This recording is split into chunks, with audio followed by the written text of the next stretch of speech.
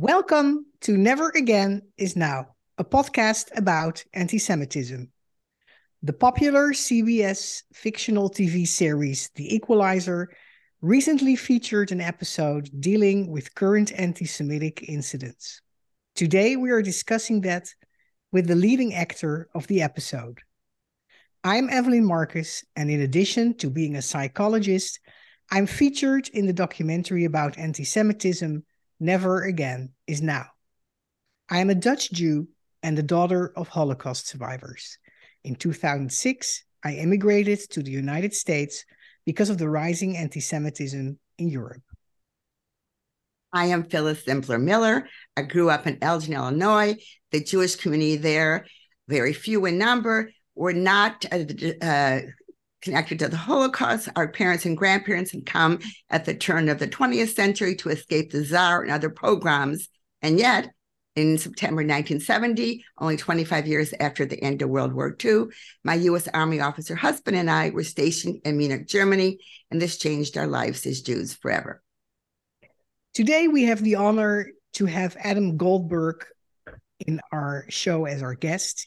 Adam is the leading actor on The Equalizer, an actor by trade, but also a filmmaker, musician, and photographer. Adam Goldberg's career has spanned more than 3 decades, comprising a vast resume of eclectic work, both on and off the screen. Goldberg can currently be seen starring as computer hacker Harry Kashagian on the hit CBS series The Equalizer, which is reimagining of the classic films. The show had a massive debut to over 23 million viewers in 2021 and is currently airing its the third season. So, Adam, welcome to our show, and we're thrilled to have you on. Well, thank you very much for having me. I really appreciate it. I'm very excited for this episode because, TV fictional shows, especially very popular ones, frequently deal with current events. But it's very rare to see a TV show as successful as The Equalizer in its 3rd season now, right? Deal with current anti-Semitic incidents. In fact, I rewatched the episode again last night, including giving statistics of the rise in anti-Semitism. How did this come about? It's really exciting and unusual. Yeah, I don't know exactly what took so long, to be honest with you. I mean, I don't watch a lot of I guess what's known as procedural television, so or torn from the headlines, I guess, television. So I wasn't necessarily aware of how little or much the topic was explored. My sense is that very little. Just as in general, I find that the stories often don't even make the news, or certainly aren't the leading stories unless it's a major massacre. And then often it seems to be as much about, gun control, which is obviously an issue, as it is about anything else. But I know this episode was really important. Adam Glass, who was a newer writer and newer showrunner, co-showrunner with Joe Wilson on our show. And, he's Jewish, and he definitely wanted to tell this story. So I'm sure it has, a lot to do with that. Hey, but just to say, the episode was even called Never Again. So It was clearly targeted towards discussing this issue. So yeah. Evelyn has a question for you. Yeah, well, Adam, what was the reaction of the cast and crew as the episode was being filmed?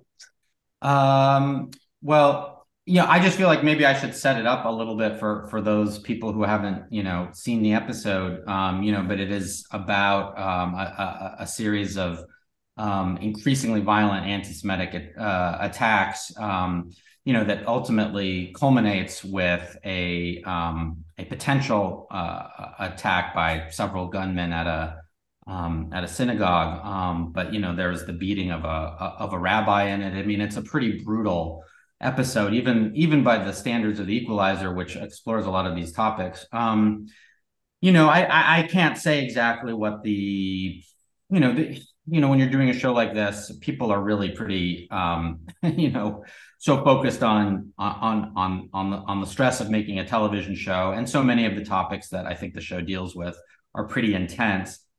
So I can really only speak for myself, which is to say, in addition to having a much larger role in this episode than I do in some of the other episodes, that, it definitely had a big personal impact on me. And it's a theme which I have explored, as an actor, dating back to playing the Jewish soldier in Saving Private Ryan, through playing, taking, a comedic approach to it, playing the Hebrew Hammer, to, being very outspoken on, in my social media about the rise of anti-Semitism and my particular experience with anti-Semitism. And so, I definitely felt, a certain weight, I guess, on my shoulders. And I found myself being kind of more moved maybe than I thought I would be while I was shooting it. I think partly because it is an issue which I've explored on screen in really the most, vivid terms. I mean, I was stabbed by a Nazi, and what has now become, a pretty famous death scene in Saving Private Ryan. It doesn't get much more visceral than that, but that was many years ago, and in many ways, that felt kind of, it felt historical. I mean, it didn't seem like something that would happen, Right. or possibly could happen if you left your house. Right. Now, just what was it, 2 days ago? Essentially, it happened in Texas to a degree. I mean, it wasn't blatantly anti-Semitic, but it was certainly a guy who espoused white supremacist, and blatantly Nazi, philosophy, referring to the attack on the mall in Texas. And so, it felt, eerily, profound, I guess. Yes. Yes. I, I can totally identify with what you say, because I grew up in Europe, in Holland, in Amsterdam, the most liberal city of the world, maybe. Yeah. And without any significant anti-Semitism, maybe a remark here or there, but that was it. Right. And then suddenly we would be attacked in the streets of Amsterdam, So it's bizarre. Yeah, no, I mean, it's I mean, it's come. I mean, I don't, I wonder how much of it is, a rise of inner, sort of, internal hate and misunderstanding, and the spread of these age-old conspiracy theories, and how much is just emboldening feelings that were lying fairly dormant until a few years ago, when I think several mainstream politicians sort of emboldened these ideas. It's hard to know. I think it's probably a combination of both of those things. But So let's go back to talking about your character, who up until this point had been portrayed as Armenian. So tell us how that backstory changed. But though I will just say, I loved the sentence in the episode when you said you have genocide on both sides of your family. That was a great line. Yeah, well, that's something I actually had proposed to them, because I thought, that we should address the fact that I'm playing a guy who's both Armenian, and Jewish, and and not just fully kind of disavow the Armenian part of it, and much in the same way, I guess we've never dealt with the Jewish half. I mean, a lot of this is just a function of being on a TV show. I mean, I kind of always make this joke, which is when you do when you do a movie, you read the script, you know who the guy is, and you prepare accordingly. On a television show, you can find out in season 2, that your mother is your father, and that they're both geese, or something. And so in this case, I think, they didn't write this role for me, Harry Kashigian. That was a role that was written. It was offered to me, and had they said 3 years ago, you're going to be playing this Jewish character, he's a hacker, blah, blah, blah, I probably would have said, you know what, let's not make him Jewish, or there's really no reason for me to play a Jewish character unless that really sort of factors into the storylines. And I, and not much was made of it. And in fact, I sort of thought, well, at some point we'd probably do a story about his Armenian, background, because every character at some point has sort of dealt with their, cultural background. And but I think, again, that this was a story they wanted to tell. I was clearly the vessel to tell that story. And so, I became a half Jewish, half Armenian. In reality, I'm actually half Jewish and half, non-Jewish, a lot of other things, but not Armenian. Adam, in your personal life, not any of the Jewish or non-Jewish characters you have played, but do you identify personally as Jewish? Yeah, I mean that's a question I guess you could say that I've struggled with really much of my life. I essentially grew up Jewish. I didn't really think twice about it. I mean, I used to make jokes, I guess, about being half Jewish and half Catholic, but in fact, my mother, grew up Catholic and of, German, Irish, French, Italian, Mexican descent, became a pretty vehemently disavowed Catholic by the time she was, college aged. And I think it was even her idea to send me to Jewish day school. I mean, obviously both my father and mother agreed on this, but so I went to Jewish day school from about first grade through sixth grade. And so, for all intents and purposes, while we weren't religious, I guess you would say, we certainly, certainly at school, while very secular, had Shabbat services on Friday and, learned Hebrew and, we had Seders and, we had Hanukkah, we also had Christmas, but, after I graduated, I went to a more, a non-denominational school, a school called Oakwood, which was kind of, it's sort of a progressive prep school, I guess. And, I guess I felt like, I didn't get bar mitzvah. That was another contribution, I guess, to this episode, which was that I wanted to sort of make that distinction. That this was a kid in the episode and also a kid, based on my own experience, where I had sort of said, it would be disingenuous of me to have a bar mitzvah.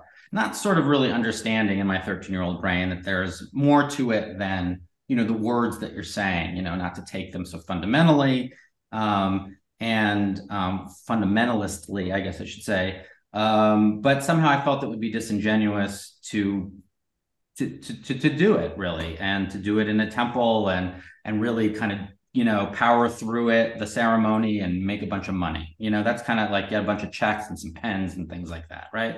Because that's what, you kind of get when you get a bar mitzvah, a lot of checks and pens, right?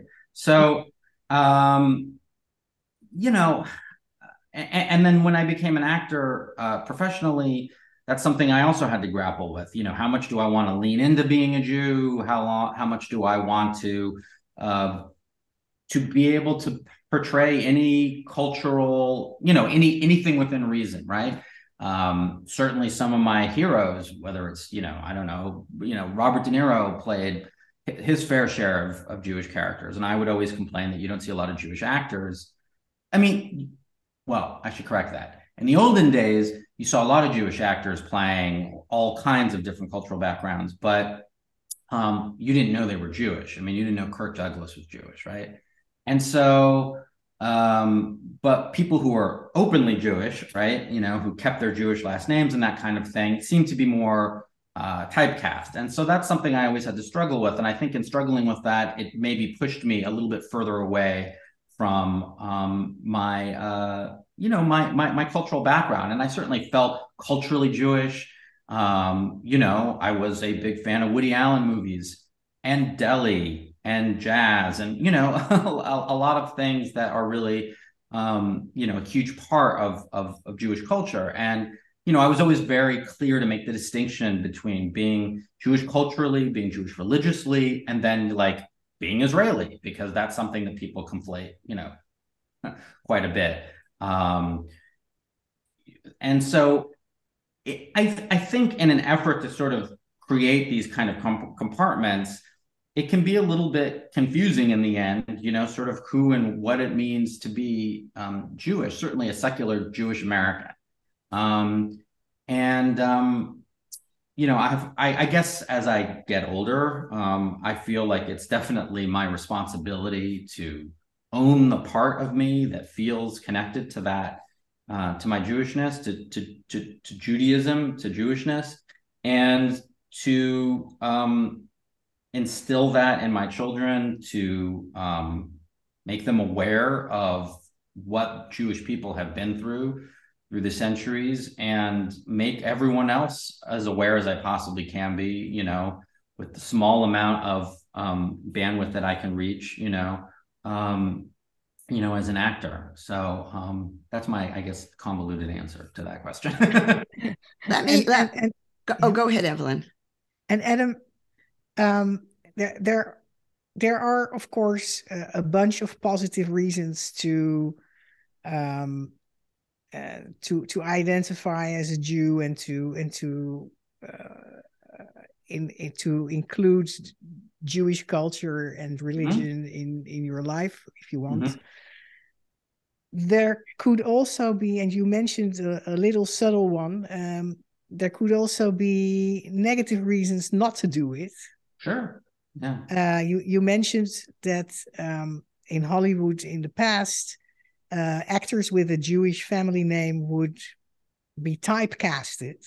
And if you don't want to be typecasted all the time, then you better not have a Jewish family name or identify as very Jewish. Do you personally experience today in your work, and also if you make choices for your children, that there are negative reasons, to stay away a little bit from Jewish identity? Yeah, I mean, putting all the professional stuff, because obviously I'm in a very specific situation, right? So putting all of that aside, I always had a strange feeling. Now, I didn't grow up in an environment where, again, I felt like anti-Semitism was either prevalent or even still very contemporary, right? But many of the people, it seemed like most of the people I knew were Jewish, in fact. But I think what being an actor did is it sort of exposed me in a way. And I'll give you an example. My first film where I had any real exposure was my couple years, really a year and a half into my professional career, was a movie called Dazed and Confused. And I play a sort of a cranky, acerbic intellectual kid, right? And I get beat up by a kind of a sort of, well, I call him a Nazi in the movie, but I by a greaser, like a kind of a 50 greaser guy, and it takes place in the 70s. And so I get beat up in the movie, and the character's name is Mike Newhouse, not so far as I know, a Jewish name, and I remember they would do these test screenings, right, for movies, and they would ask a question on these cards, and one of the questions is what's your favorite part of the movie, or something like that. And somebody wrote in, I know because Richard Linklater, the director, would often tell the story. Someone wrote in, when the Jew gets his ass kicked. Now, that could mean a lot of things, right? For a lot of people, that's their favorite part of the movie because it's a fun part of the movie. I hit the guy, he hits me. It's kind of one of the most, action-oriented scenes in the entire movie, which is otherwise deals with a lot of like teen ennui. And so, was he just identifying me as a Jew because it was an easy way to identify me visually? Was he identifying me as a Jew because I'm smart and funny and intellectual? Was he stereotyping me? Was he saying that his favorite part was when he saw the Jewish character, though, again, the character was never Jewish, as far as I knew, get beat up because it was satisfying to him? And many years later on, really in the last few years, I'll tell you exactly when during the run up to the 2016 election, during the Republican primaries, I was very vocal on Twitter, and particularly anti-Trump, who at the time seemed less like a menace and more like, a joke, I guess. And so I would criticize him vocally, and I would get in my inbox or in my mentions on Twitter And I can show you on my phone. I have hundreds of screenshots in a folder called Nazis, and because I was literally getting sent Holocaust era, propaganda, and imagery. And so it would be like, what does one thing really have to do with the other? Exactly. I'm criticizing this guy for being, let's say, anti-immigrant, and then it's like back to the ovens with you or something like that. And I was like, wow, some of these people didn't know like who I was. They saw a blue check mark, by my name, I guess, and they saw Goldberg. And so there you go, the onslaught of and that was really where it kind of came into sort of stark relief for me. But there was always an uneasiness in this country, and again, in my 20s, I would make jokes about driving through the South, but just having a kind of an uneasiness, certainly not the way that, an African-American person probably would, based on the history of their treatment, in, let's say, the South or in Middle America or whatever you want to call it. But I always had this kind of uneasiness. But now I can give you an example. I ride motorcycles. I was talking to this guy at the Harley dealership here, and I'm in New York, but in New Jersey, and he used to work just a few years ago in Alabama, and he had to leave. He's a Jewish guy. His name is Adam, actually, and he years ago took a picture of himself in front of the Hebrew Hammer poster or something, which was funny. I ended up buying a motorcycle from the guy, but anyway. And he told me just a horrific story about a guy who came in, wouldn't buy the motorcycle from the black dealer, and sales rep, and so bought it from him, not knowing this guy was Jewish, but saying all kinds of fucking, pardon my French, all kinds of, horrible stuff. And it's just like, and the guy eventually just, had to leave and, moved to New Jersey. And it's like, I was like, when was this? And he said, 5 years ago, right? So, yeah, these are all ways in which I think being, openly identified as a Jewish person is, can be both, disheartening at its best, right? And then I guess really dangerous at its worst, And were you recommended to change your name when you started in acting? No. I mean, it was the early 90s. I mean, it wasn't like that. I mean, there was I used to get confused, still do, and vice versa, confused for Jonathan Silverman a lot. I mean, I actually, there was a guy who, on the one hand, he would do a Neil Simon movie. On the other hand, he would do, Weekend at Bernie's or whatever. I mean, he wasn't necessarily like the Jewish actor. He's clearly a Jewish guy, Jewish last name, whatever. I was going to change it because I didn't want there to be, I wanted to have basically as many opportunities as I could. And I was about to change it, in fact, when somebody talked me out of it. It's a long story, but it's unrelated to what we're talking about. And then they had already struck the credits for they filmed the credits for Dazed and Confused. But I was about to do it, so it's interesting. It's always interesting to imagine if at all that would have made some sort of difference in the trajectory of my career. And I kind of tend to doubt it would, actually, but it's a kind of an unavoidable question about that road not taken, that I've asked myself. Did you have a name picked out? Yeah, it was Stark. I was a big fan of all the James Dean movies, and he plays his character Jim Stark. So in fact, the reason I was talked out of it is because there was an actor at the time named Adam Stork, and a friend of mine said to me that there would be some confusion, and so I said, okay.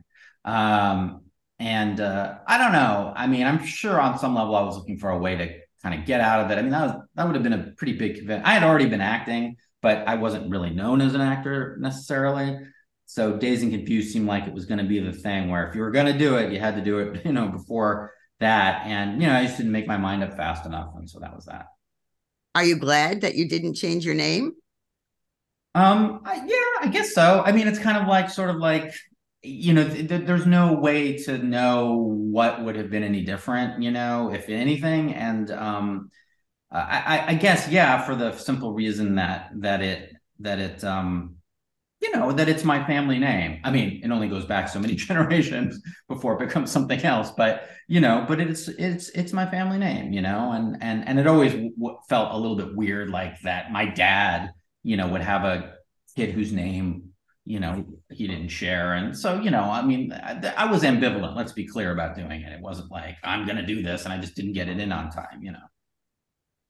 Let's return to the show. Do you think that the episode Never Again will encourage other TV series to tackle the issue of anti-Semitism, since it is really dramatically rising in the United States? Yeah, I don't know if the episode itself will, but I would be hard pressed to imagine that it wasn't explored in other, formats. I have noticed a sort of an uptick in Jewish themed shows, not always played by Jewish actors, which is a whole separate discussion we can have. Yes. Sarah Silverman calls it Jew face, which is a sort of an offhanded way of broaching the subject. But I would have to imagine that it would, because it's become such a sort of central theme of the last several years. I mean, it's again, though, I mean, I think we should be clear. One of the things that's really difficult about discussing anti-Semitism is that people don't want to hear about it for different reasons than they don't want to hear about other forms of prejudice. And, part of that is baked into the very premise of anti-Semitism, which is that, what are you complaining about? I mean, you can get this from all sides, really hardcore anti-Semites, right? Neo-Nazis or whatever. They'll tell you you're not white. Other people will tell you you're white, so what are you complaining about? And so you kind of can't win there. And then, you'll be told, well, shut up, you control the media. My most recent, joke is, if we controlled the media, why did the episode that we're discussing here today air opposite the Oscars? I mean, they could have aired it whenever they wanted to. It was somehow we still managed to do okay that night, but I kind of think it was buried. And I was doing quite a lot of press for it. So, in fact, I haven't had a publicist in several years, but I got one, excuse me, a few months ago before the episode, again, for the first time in many years. And so, yeah, because, part of this conspiracy is that there's this, there's 12 of us, right, who are controlling the banks and the media and whatever. So, stop whining. I mean, so part of the anti-Semitism is that the anti-Semitism doesn't exist. Yes. It's an incredibly brilliant form of gaslighting. I mean, you can't win. Of course we will win, but it's hard. It's hard when that's the argument, that you're lying, the people won't believe their lying eyes. Right. Right. So if our listeners would want to encourage their favorite TV show to depict forms of anti-Semitism existing in the United States or elsewhere in the world, do you have any suggestions of how to do this? How they could encourage their favorite TV show to pay attention to this phenomenon in society? I mean, listen, I feel like if I knew how to do that, I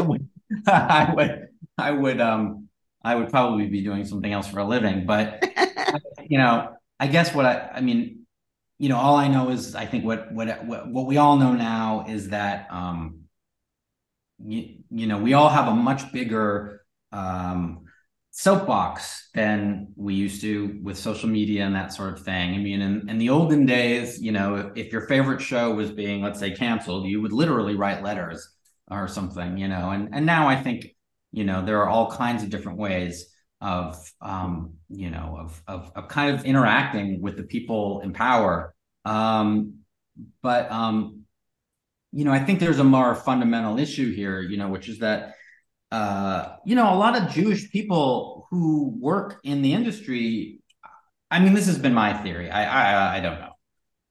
In many ways don't want to deal with it, right? There's a shame involved. And that's, I used to get told all the time in not very long ago, if I was up for a certain role, let's say, and I auditioned for it, they would say, "Oh man, that was an incredible audition. You did a great job, but we're going to go kind of more all-American." Now, this was something that was okay to say until really recently. What the hell does that mean? And the funny thing is, I never questioned it, right? I was like, right. I mean, I was upset but I don't even know that I was insulted. I was like, all American. I knew what they meant. They meant Chad, the blonde guy. We're going to go more guy next door. Like, whoa, what? But I live next door to guys that look nothing like that guy. So anyway, I could go on and on about that. But I guess I think that what has to be undone is the shame of outing ourselves, of expressing and connecting to our Jewishness. And I think that starts kind of at the top. Yes, I think absolutely. And we're coming to the end of the interview, and you've been so articulate about the topics that we want to discuss. But is there anything that we've missed that you'd like to add?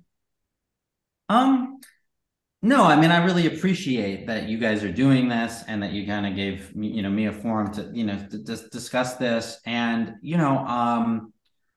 I will say one thing. There's a book I read recently, and it really encapsulated exactly what I wanted to say for years. But, frankly, I just wasn't, I wasn't concise enough, or, I'm not a writer of books, but there's a comedian and writer named David Baddiel, an English comedian, writer, performer. And he wrote a book called Jews Don't Count. And it's very small. I have very, very little patience. I'm a little ADD, so I have a hard time reading, actually. And this book is very small and fantastic, and really encapsulates the contemporary iteration of anti-Semitism and precisely what we've sort of touched on, which is this idea that it's the prejudice that just doesn't count. Years ago, I would always call it America's cuddly racism, which was a kind of a really clumsy way of trying to say what I was trying to say. Anyway, he says it much more clearly than I can, and I encourage everyone to read that book. Excellent recommendation. We thank you so much for coming on our show. We thank our listeners. Those of you who have not yet seen Evelyn's documentary, Never Again Is Now, you may see it on Amazon or YouTube. Also, you can learn more about my nonfiction Holocaust play, thinedgeofthewedge.com, which has firsthand testimonies of survivors and saviors, and especially targeted for young people to learn more about the Holocaust, but also to learn to speak up today against all hate, which is how we end every episode. We say to our listeners, please, without putting yourself in physical harm, speak up against anti-Semitism and all hate. Yes.